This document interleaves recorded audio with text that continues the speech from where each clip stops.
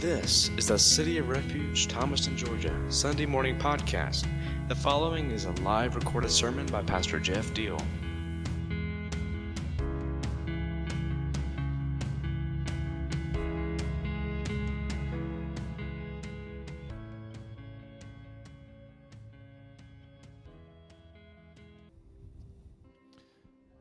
Amen. He's here and we're here, so I hope we can leave here knowing we've been with him.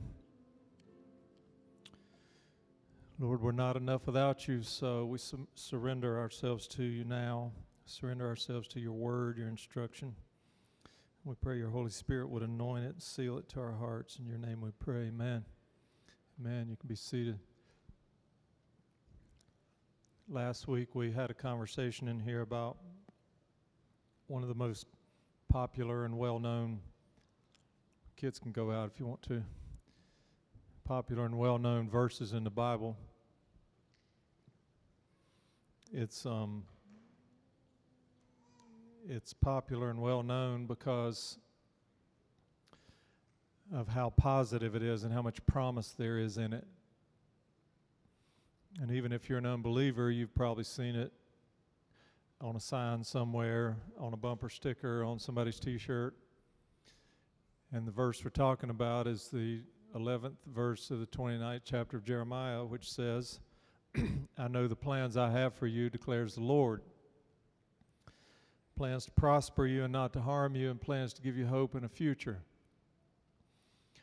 Now, like I said, we talked about that last week, but we have to go back to it this week for two reasons. One is because some people in the room were not in the room last week, and this is a conversation that everybody needs to be in on, so we're going to visit it again.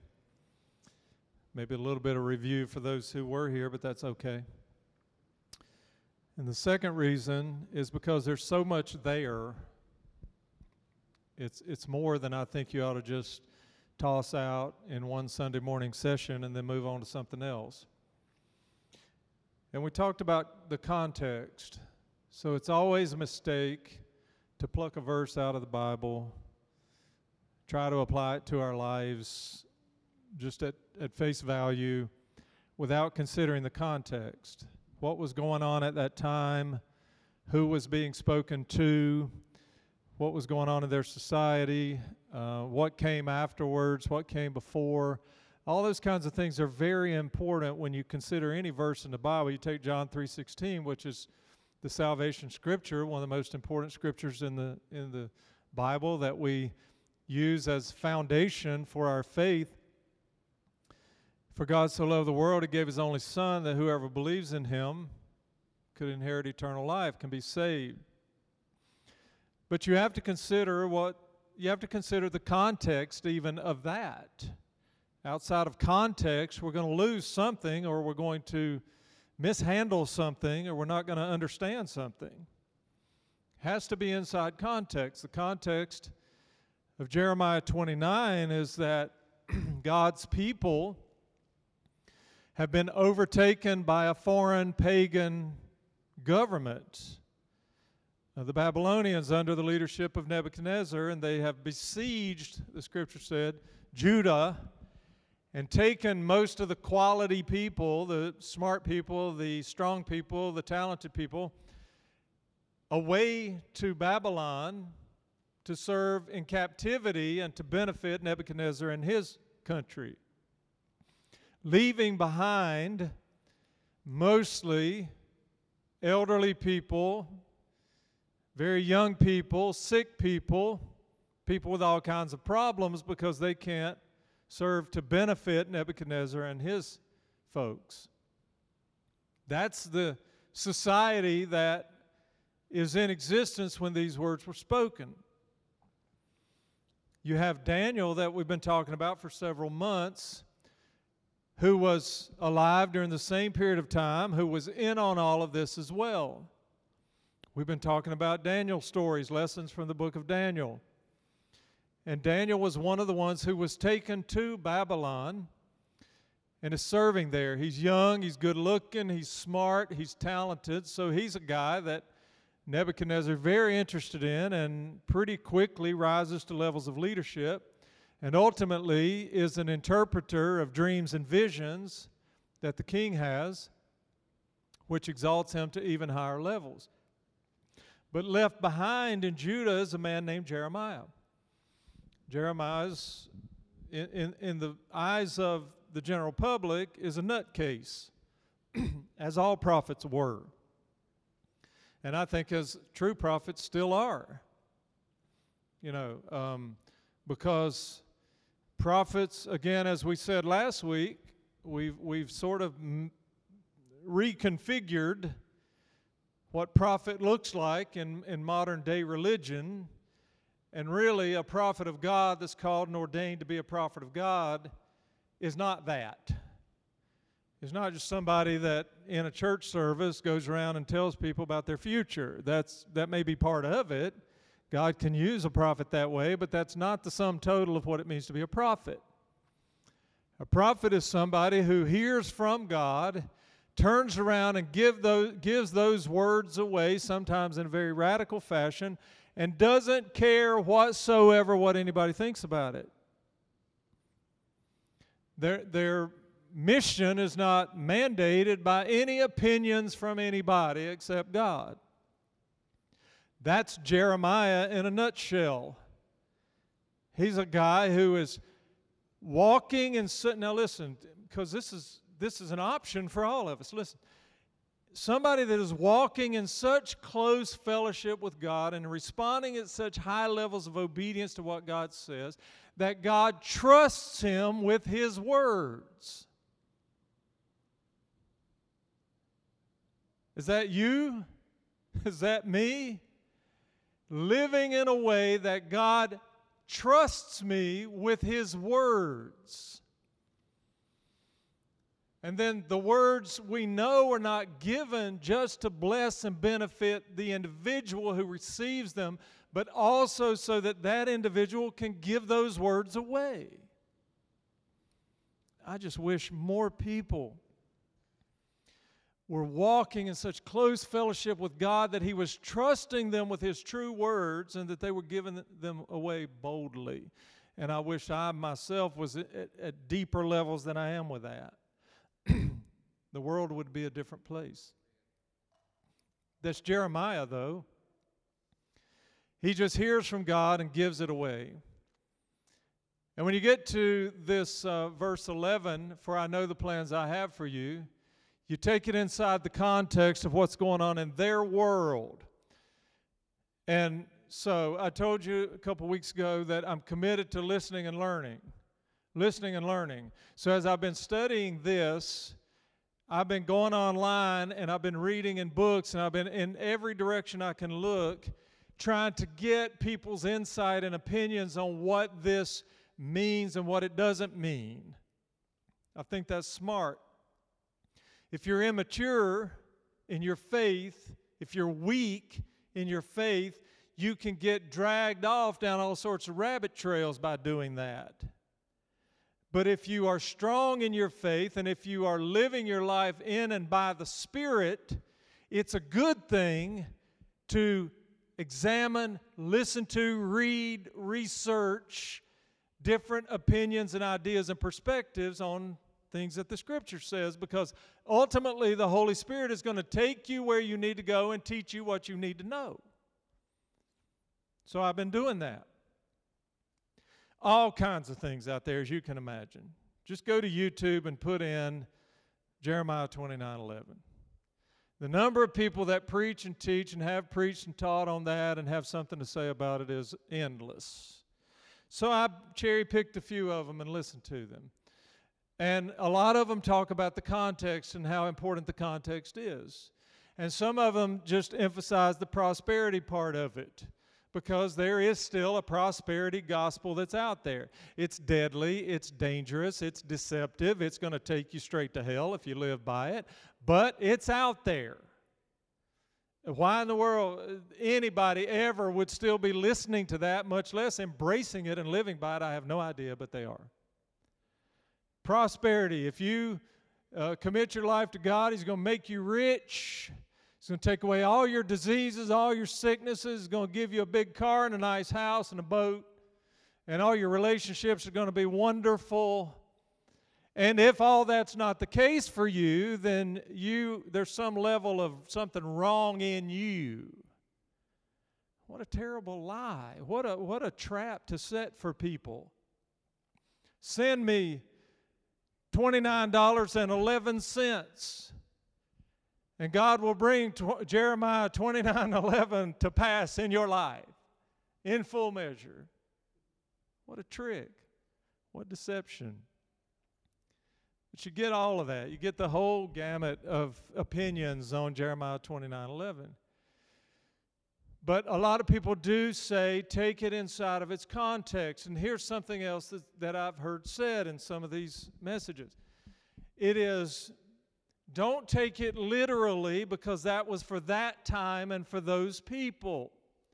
So what that means is that I shouldn't embrace Jeremiah 29:11 for me and really believe that God has a plan for me, that is a plan to bring good stuff and not calamity into my life, and that is a plan to give me a great future that's filled with hope. I shouldn't embrace that for me because that was just for them. Right? So you hear that message. And I agree that it was appropriate for them. It was directed to them based on the situation that they were in, but there's a little bit more to it than that. And it does apply to us, and we can embrace it, but we have to make sure we do that the right way.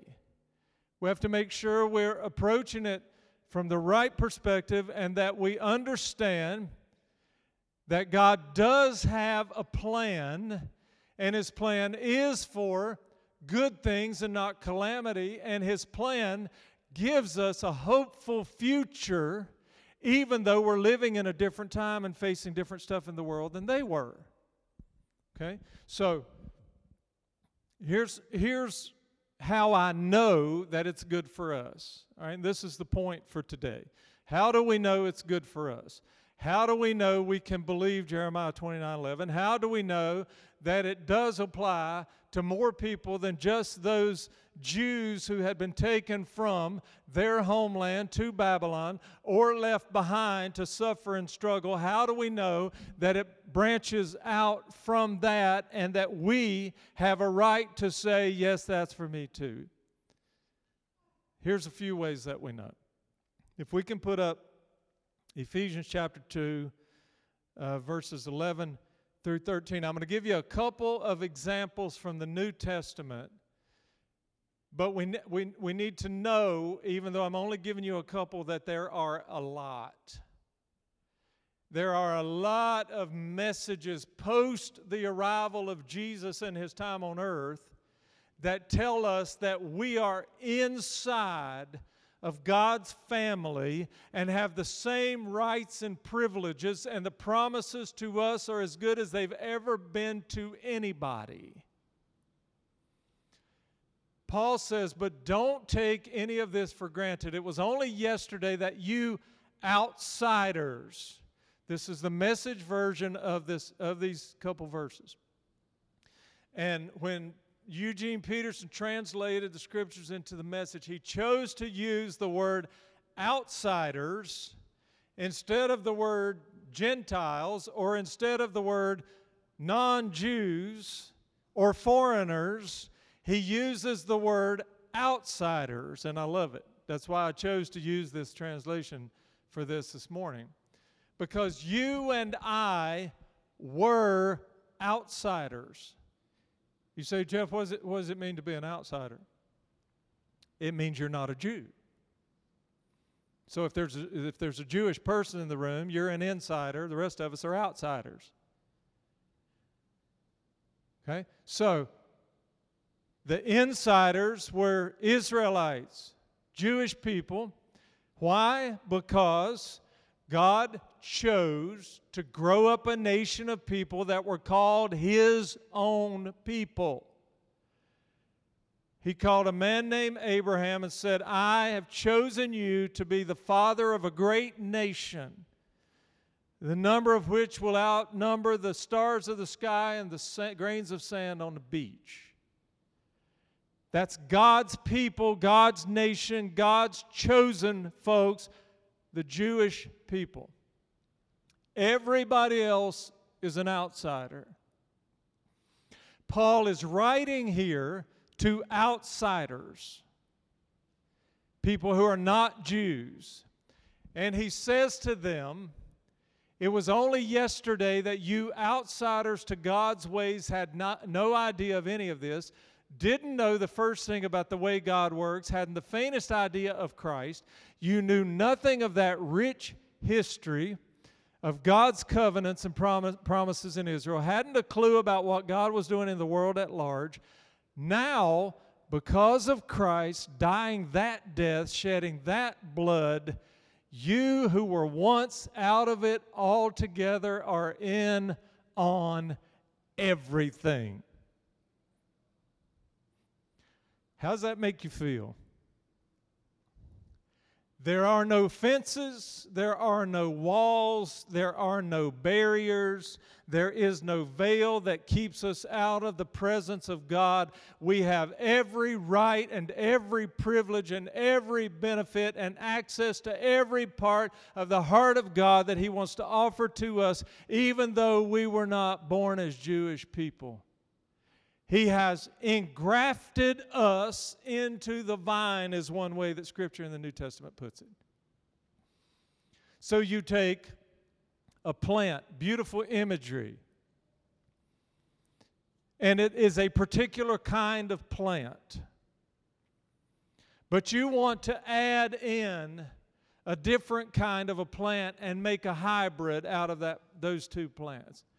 What do? You cut the one plant, you cut the other plant, you bind them together where the cuts happen, and you allow them to grow together. That's called grafting. Okay? You know what a skin graft is, right? When you lose some skin somewhere and they take a skin from somewhere else and put it on there. And once it grows to that spot, it is simply part of the body in that spot. And you cannot go back and take it off unless you plan to just open up and really do damage to that part of the body. Same way with grafting something into the vine of a plant. Once it's there, it's there. If you go in and try to take it out, you're going to destroy both. We're grafted in fully. We're there. We're in it. We're God's people. As much as any Jewish person who's ever lived, we are God's people. Everything God has ever said to a Jewish person, He is saying to us. Every promise He's ever given, every ounce of hope He's ever slung out there towards anybody, it is coming in our direction because we are God's people. You can embrace it, you can believe it, you can know it. We are fully in the family of God as kingdom sons and daughters. There's a place in the book of Romans where Paul also teaches people who are not Jews about being adopted in as sons and daughters. And the word adoption is a little bit, we have to deal with that a little bit because sometimes, I know it's in the mentality of people that when someone adopts a child, and this is very appropriate in this room because we have a couple families here that have adopted a lot of children. Okay, but those people, I believe, would tell you that once they adopted those children, there became no difference between the way they raise those children, the way they handle those children, the way they love those children, than their own biological children if they have biological children. And that there is no difference in the way they would do that if they ever had biological children. If they do not, they're still going to love and care for and provide for and prepare for the future of those kids as if they had given physical birth to those kids. That's the nature of adoption. That's what separates adoption out from other forms of giving care to kids who need kids. Adopted in. When you are adopted in, you receive full benefit. When you are adopted in, there's no longer a separation, a difference, a division. And as outsiders, we have the blessed privilege of being adopted into the family with full benefits. So, Paul uses the term sonship. And he uses that when he's talking to Gentile people, to outsiders. Become a son. Not calling by a different name that indicates some sort of a difference, a separation, a gap. No, you are fully a son once you're in the family. You're fully a daughter once you've been adopted in. And adoption in this case is our choice. It's our choice if we consent to adoption. When Mandy adopted kids, when Briggs and Katie adopted kids, the kids didn't really have a say in it. Like, oh no, I don't think I want to be adopted by you. No, the parents made the choice. They were going to adopt the kids. When it comes to the kingdom, it's our choice as the kids as to whether we want to be adopted. I don't know why anybody would ever choose not to be, because it comes with full benefits. He also uses the term heir, H-E-I-R, which means whatever is going to be distributed to the children, you get your fair share of it, you get an equal share. And with God our Father, that's a lot. That's a big share. That's a great benefit. That's eternal life. That's peace in His presence forever. So if we're going to consider our status as an outsider and whether or not verses like Jeremiah 29:11 apply to us or not, we have to give consideration to God's plan. God's plan. And God's plan is referenced in Jeremiah 29:11. For I know the plans I have for you, declares the Lord. So listen, this plan did not start in the book of Jeremiah. This is what is very important for us to understand now. Jeremiah is not saying, or God is not using Jeremiah as a mouthpiece to say, hey, I've come up with a brand new idea for you. It's a plan to prosper you and not to harm you. It's a plan to give you a hope and a future. This is a new thing based on your circumstances as slaves or as people who were left behind in Judah. I've come up with a plan. Oh, no.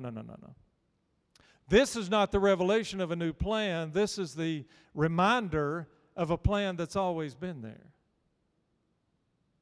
You see, the plan God's talking about has always been there. Let's jump back to the garden where God created this beautiful environment, this peaceful environment, this wonderful environment that had everything that people needed. And then He created a man and a woman and He put them in that environment. That was God's plan. God's plan was for them to live in peace. God's plan was for them to live in harmony with Him and with the rest of natural creation. God's plan was for them to enjoy every blessing and every benefit He could offer them. God's plan was for them to live in good health, to live in good, solid relationships, to live lives of worship every day. That was God's plan. And here's something I can tell you. Unequivocally and without hesitation, God's plan has never changed. You say, well, it got messed up. They got booted out of the garden. Now they deal with sin, and now they deal with death, and now they deal with pain and heartache and have to earn their living by the sweat of their brow and the pain in their backs. That doesn't mean God's plan has changed. God's plan has never changed. He said, I am God and I do not change. And near the top on that list of things about Him that never changes is His plan for us. The only reason we don't live in the fullness of His plan right now is because we continue to choose patterns of disobedience. Just read the Bible. That's all I would ever hope for people to do. It's all I wish people would just read the Bible. Stop sitting around trying to figure it out. Stop having arguments. Stop developing new theories and ideas and opinions and philosophy. Just read the Bible.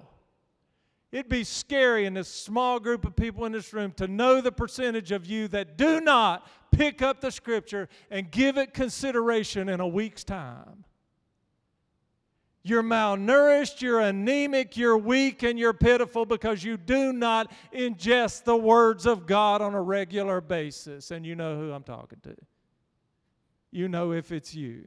You're trying to live your life and be your own God and do it your own way and figure it out as you go, and you make mistake after mistake because disobedience only leads to confusion and disappointment and fear and brokenness.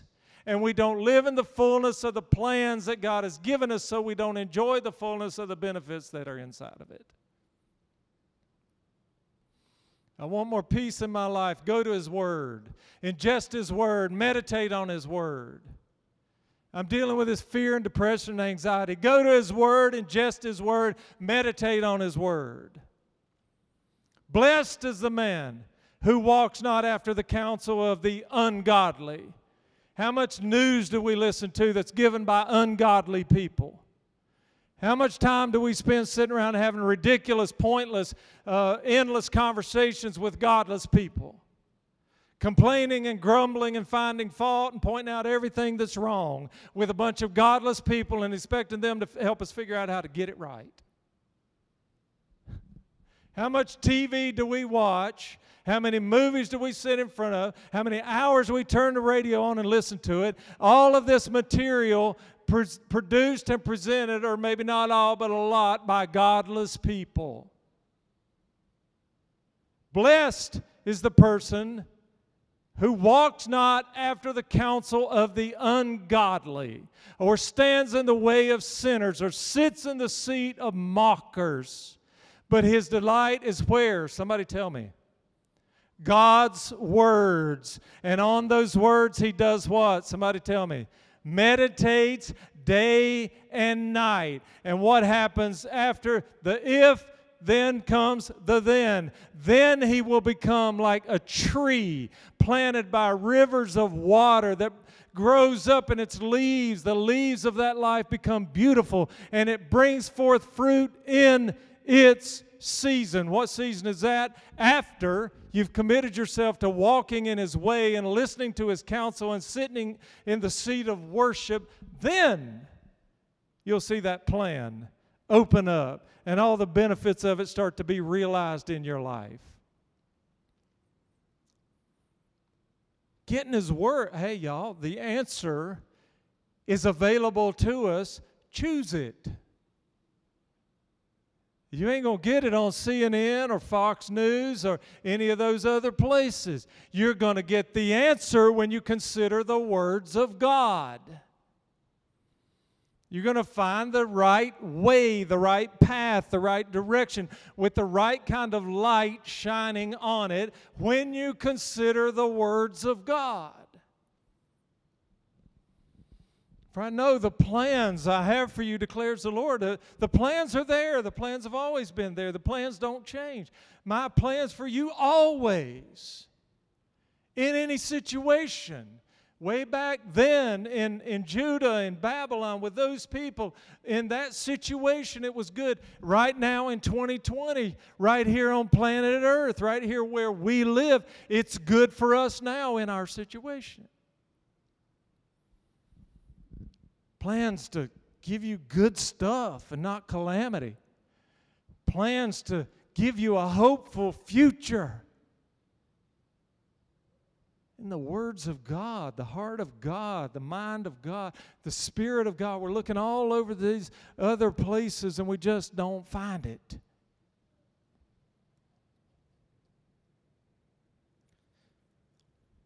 So is the point of Jeremiah 29:11 good for us? Absolutely. Can we fully embrace it? Absolutely. Are our circumstances different than they were back then? Absolutely. But is God still the same? Yes. Is He still speaking? Yes. Is He still working? Yes. Does His glory still fill the earth? Yes. Well, how can I see that with everything that's going on? Clear the fog. Clear the fog. How do I clear the fog? Get in His Word. Absorb it, ingest it, and meditate on it day and night. Flip all the other stuff off. Shut down the meaningless conversation and deal with God in personal relationship. How many of you have had something to eat already this morning? Y'all don't eat. Just not yet. How many of you plan to eat something else today? Yeah, several of you better, because I went and bought food and I'm going to be cooking it at my house after a while. How are you going to feel as the day goes on if you don't eat anything? Weak? Get a headache? No energy? Grumpy?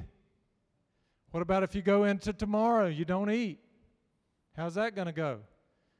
Now, I'm not talking about fasting where you commit yourself to a period of time where you're not going to eat and you're going to focus on really intensive prayer and your relationship with the Lord. I'm talking about you just decide, hey, I'm not going to eat. You're not going to be feeling too good, right? You're not going to be functioning at your highest level. Your brain's not going to be working like it should. Well, why do we go days with no spiritual nutrition? Well, I come to church on Sunday, Jeff, and I listen to you. I'm glad I can throw you an appetizer once a week. But folks, that's all it is. It's an appetizer. It's an appetizer that I hope will inspire you and motivate you and challenge you to go out of here and start digging in and eating some meals, some main courses, getting your nutrition daily.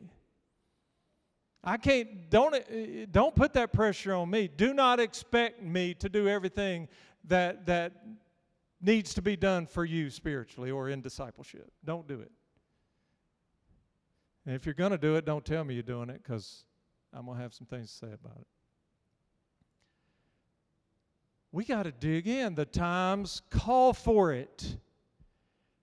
Hey, they had some serious stuff going on, right? Do we have any serious stuff going on? Yeah, just, don't spend a lot of time there, but pop in and check the headlines. That's all you got to do. To understand, we have some serious stuff going on. It's every bit as serious as what they were facing back then. Every bit as serious.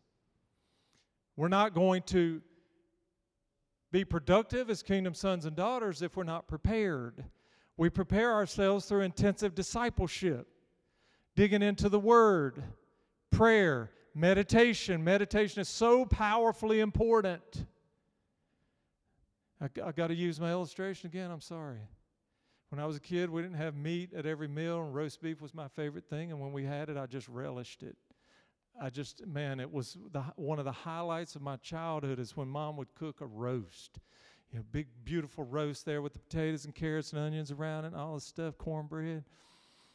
And when I would get down to the last bite of that meat, I just did not want to say goodbye to it. And roast beef is something you can chew on for a while. It doesn't want to go away. So I would chew on it for a while, and then I would plaster it to the roof of my mouth and just suck on it the rest of the day. I woke up a couple mornings on the day after and still had that roast beef in the roof of my mouth. You know what that is? That's getting everything you can get out of a bite of roast beef. There wasn't a single nutrient left to be had. I got it all. What if we approach the Word like that? Take a bite. You may be one who can read 3 to 5 chapters a day. Not me. I read like 2 verses. My brain's full. but then plaster it and suck on it and consider it and roll it around. Meditate on it. Think about it. Look at it from every angle, every perspective. Let the Holy Spirit teach you every possible thing He can teach you out of it until you move on to something else. And what's going to happen is a little later, all of a sudden, He's going to teach you something else out of that chunk of roast beef that you thought you were completely done with. And it will bring so much life and so much spiritual energy and so much clarity about the ways of God and so much more of a revelation of what's in His heart for you if you do it that way. I cannot go without His words or I'll starve to death. When I get up in the mornings, the first thing I do is go to the coffee pot. And I sit down with the coffee and the Word. And if I miss a day doing that, I don't feel right. I feel empty. I feel less than.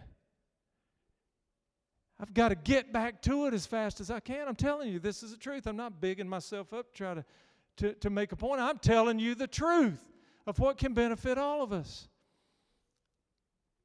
And I didn't intend to talk about the importance of the Word in this message, but it just came out. So somebody's here that need to hear it. If you're a young parent, or if you're a parent raising young kids, because Stephen's not young, but he's got young kids. I can't challenge you enough about how important it is to model in front of your children how serious it is to look to God and His words in everything. Yeah, read them some fairy tales and read them some whatever. Let them watch a movie, it's fine. But make sure the Word is presented to them as profoundly important in whatever form you figure out is best for them. I'll finish up by saying that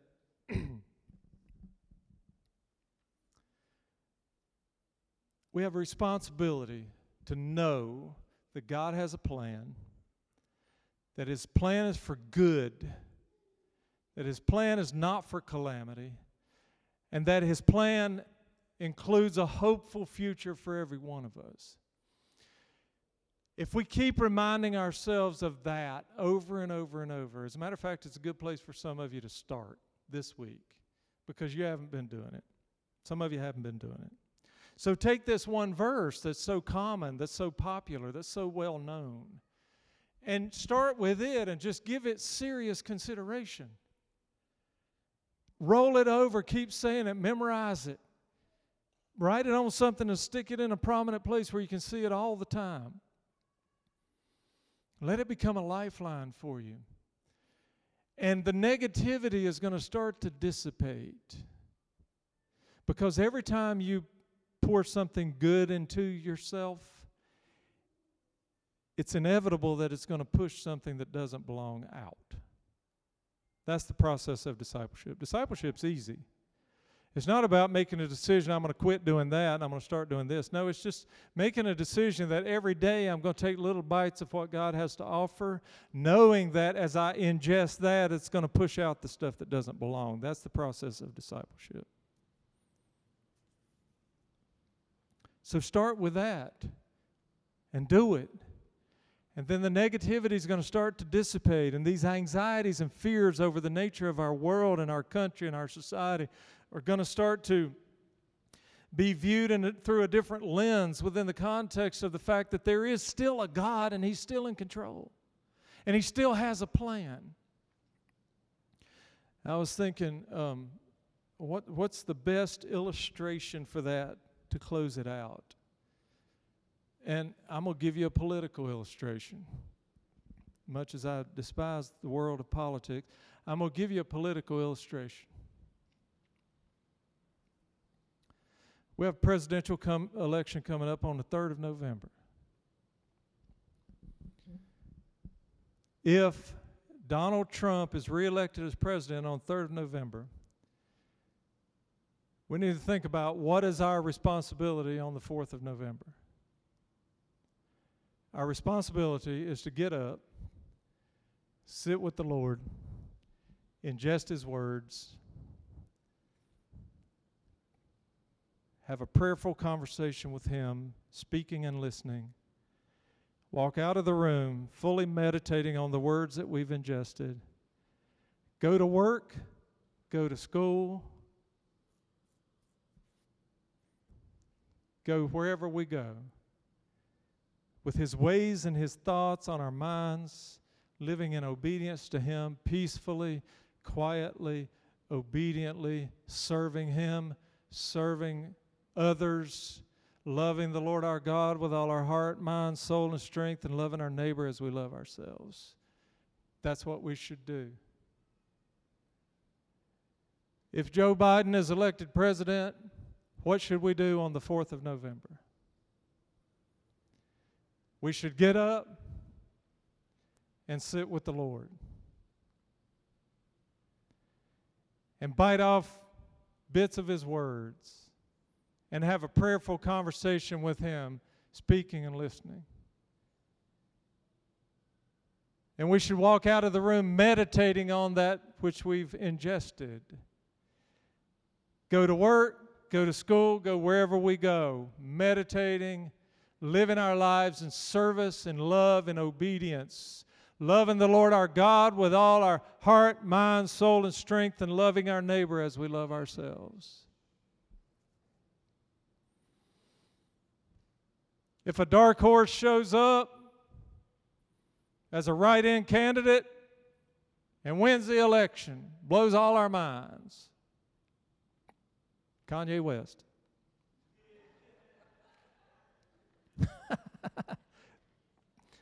What should we do on the 4th of November? You know the answer, right? You know the answer.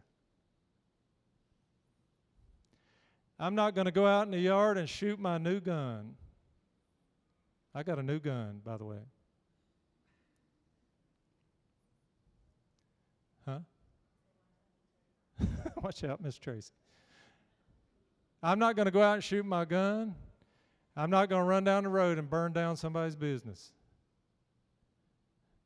I'm not going to kick and scream. I'm not going to hate anybody. I'm not going to steal property that belongs to somebody else. I'm going to get up, sit with the Lord, chew on His words, have a prayerful conversation with Him, walk out of the room, love Him with all my heart, mind, soul, and strength, and love my neighbor like I love myself. Why would I do that? Because that's what He said do. That's it. We start right there. It's His words. It's what He said to do. He said, these are the two greatest commandments. Love the Lord your God with all your heart, mind, soul, and strength, and love your neighbor as you love yourself. Regardless of who's the president, regardless of who's doing what, regardless of opinions, theories, philosophies, and ideas, love the Lord your God with all your heart, mind, soul, and strength, and love your neighbor as you love yourself. Love, give, forgive, serve, take care of the weak, the poor, the broken, the widow, the orphan, the prisoner. Just do what God says. And the plan He has for us to prosper us and to not bring calamity, the plans to give us a hopeful future will be lived out in our lives in full measure because we are fully sons and daughters of Yahweh. Father, I thank You for Your words. These are Yours and not mine. I thank You that we can embrace them, take a lot of comfort in them, gain a lot of hope from them, have new light of revelation shine on our paths because of them. Thank You that one more time You've taken us inside of Your heart and given us a glimpse of who You are. A little bit more. And a little bit more transformation is happening to us. And I just pray as we leave this place that Your words would be sealed in a way that make a change And for those of us who have not been